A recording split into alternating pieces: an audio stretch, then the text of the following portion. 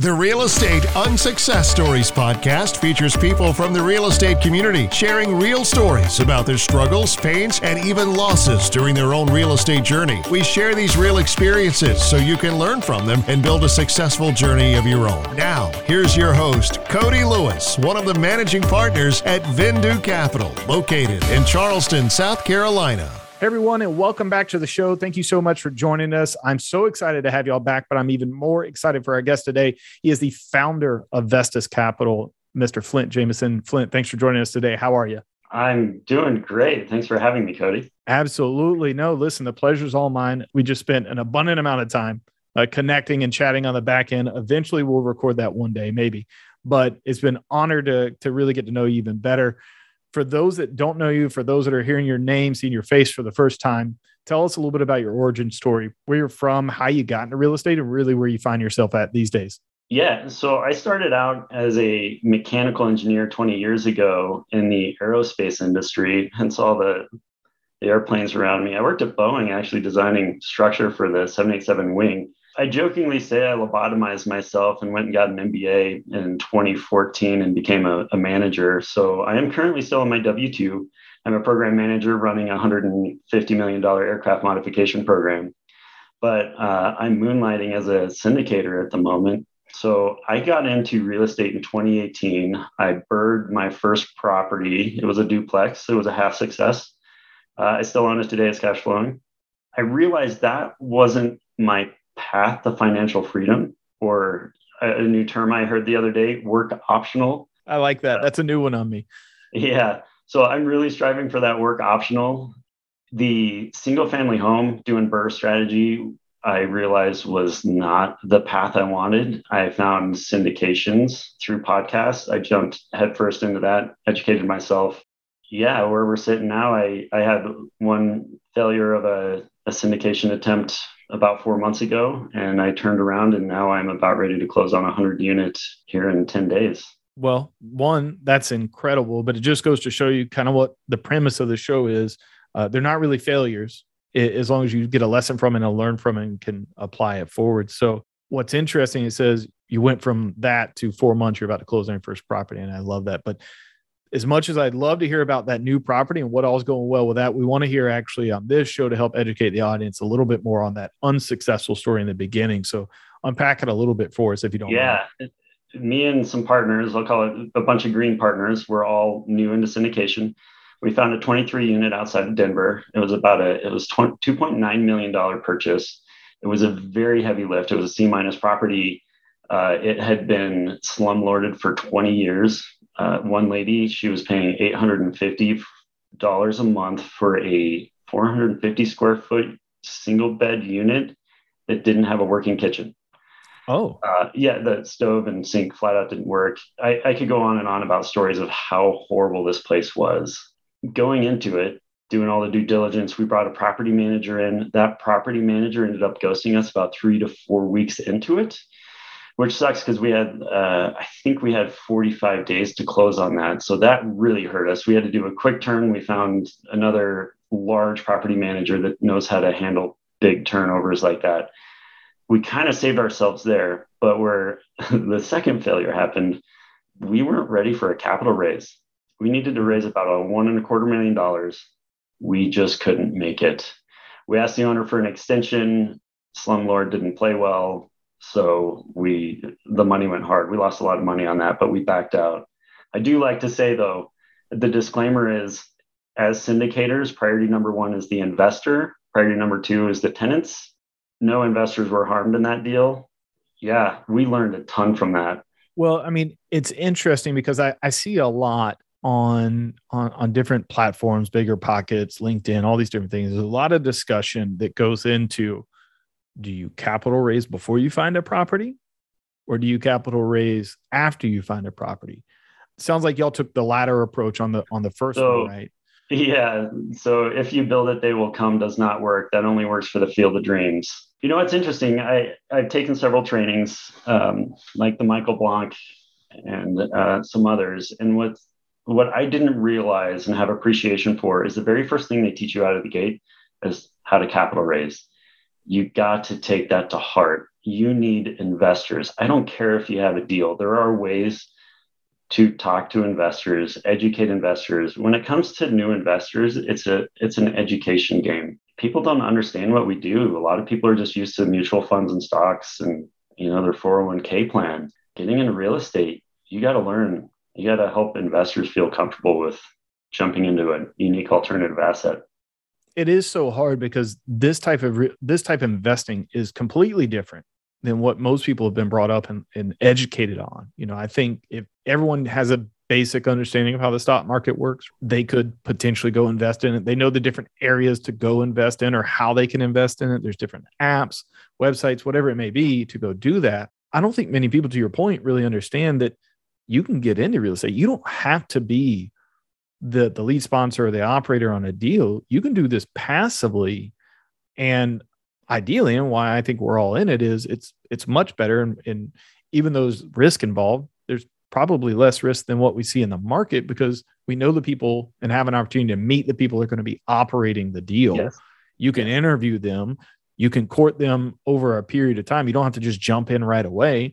I can't call up Tim Cook when I want to buy Apple stock and say, hey, talk to me about what your plans are.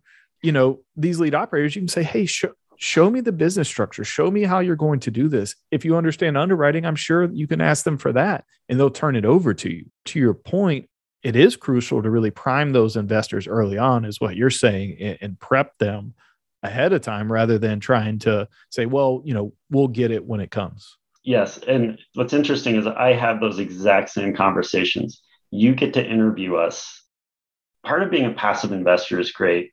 You can get into real estate and get all the benefits of owning real estate. You get the cash flow, you get the tax benefits.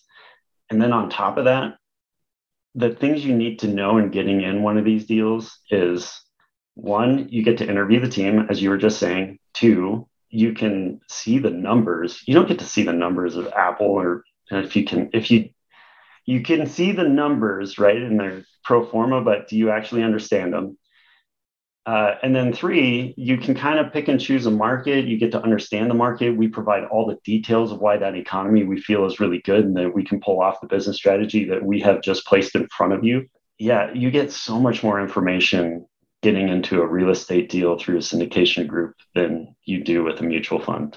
And I want to go back to, it sounds like there were a bunch of different things that were challenging about this first one, but what were some, outside of like raising the capital beforehand, or at least knowing how much you can potentially raise beforehand, what were some of the things that you struggled with or found that y'all didn't do very well, that you carried forward to now this deal that y'all are about to close on, that have been incredibly helpful? I call it the law of the half deal, because a lot of times they say when you get your first deal, it's a law of the first deal, and then just things start happening quickly after that. Well, I at least had a half a deal on that. I did learn a ton on due diligence, on underwriting. I learned a lot on inspections. I learned a lot on boiler systems, right? There's crazy things that you learn just going through that situation. But I also got a ton of street cred out of it because I went through that. I went through the pain. And then I ended up refocusing my efforts into capital raising, because that was the number one failure on that. So now I've totally educated myself. I got the social media, I've got a website, I've got lead generators, and I've taken that and now partnered with a very experienced group, and I'm capital raising now on this deal. That's awesome. Well, and to your point, you get a lot of that street cred, but you also gain that knowledge, like you were saying. So when you are talking with investors, you are much more credible in their eyes and can go a little bit deeper with explanations, I would imagine, as they have questions, whether they're new to real estate or been doing it for a while.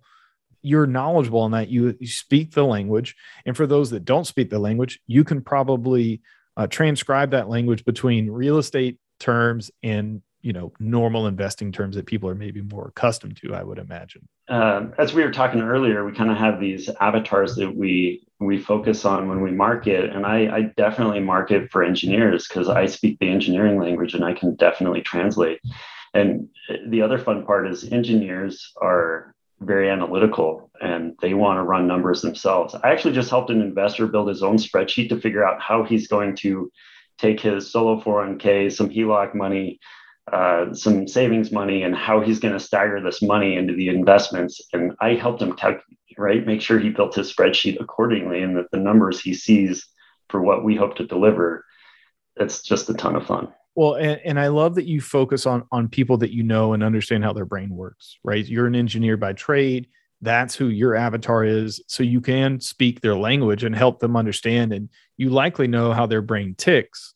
You can go in there not only with the real estate knowledge, but the knowledge of what they need to know or want to hear, because you would want to hear the same thing. And I think that's incredibly important for people to hear when you're looking at, being the main operator or capital raising, whatever you're going to do, you still got to bring money to the deal. So if that's you and your group, or if it's just you doing all of it, knowing who and how first and foremost, who you're going to target, but then secondly, how you're going to target them, I think is a crucial step that oftentimes is overlooked. But I love how you've been able to hone in on that with your experience.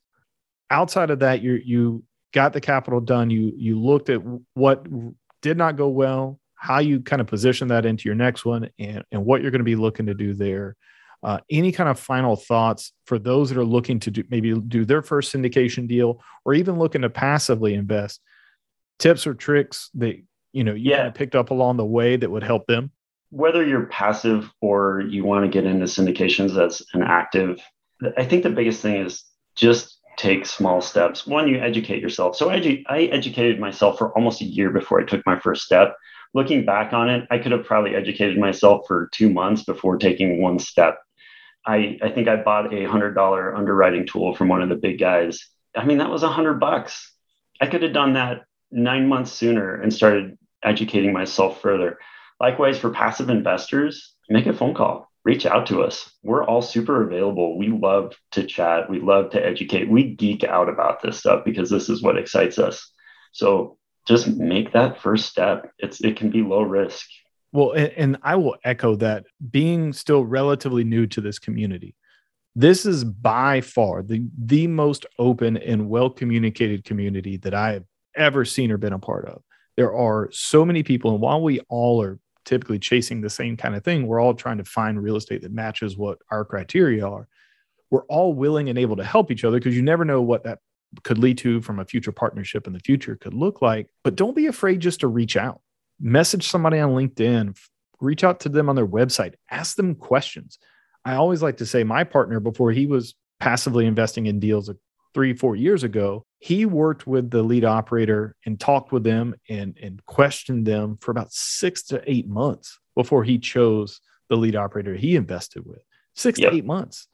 Now, I'm a big fan of, don't be, paralyzed by analysis, but make sure that you do the right due diligence and make sure that you're checking all the boxes that you want to check off to find the right people. But don't be afraid just to ask the question. And if you're working with an operator or sponsor or whatever that is afraid to answer questions or isn't willing, probably a telltale sign they may not be right for you. Well, Flint, I can't thank you enough. I think you gave myself and definitely our audience a ton of information to think about, especially if you're on the passive side or looking to get in on the active side on your first deal. That's a valuable lesson learned, and I appreciate you sharing the story. For those that maybe want to connect with you, learn from you, even invest with you in the future, where's the best place people can find you on the interwebs? So a couple places. LinkedIn, just find me, Flint Jameson, on the LinkedIn. My website, vestuscapital.com, vestus.com. I do have a free report there that explains the simplicity and benefits of investing in multifamily. Absolutely. I love it.